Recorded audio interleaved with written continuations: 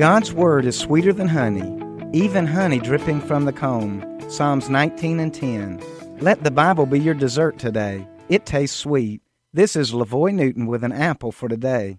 Oh my goodness, I love me some hot biscuits and honey.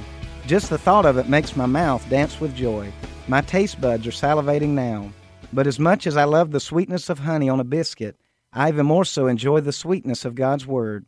This desire for the Word calls my name every morning. I wake up anticipating what I will find today. It never gets old to me. How long has it been since you picked up a Bible for yourself? Start this day off right and begin today. Search His Word today and see if God the author will meet you there. The Bible is not just a timeless treasure, but it is also sweeter than honey. Read it today. An Apple for Today is a daily word of encouragement by pastor and author LaVoy Newton. More resources and encouragement are available at anapplefortoday.com.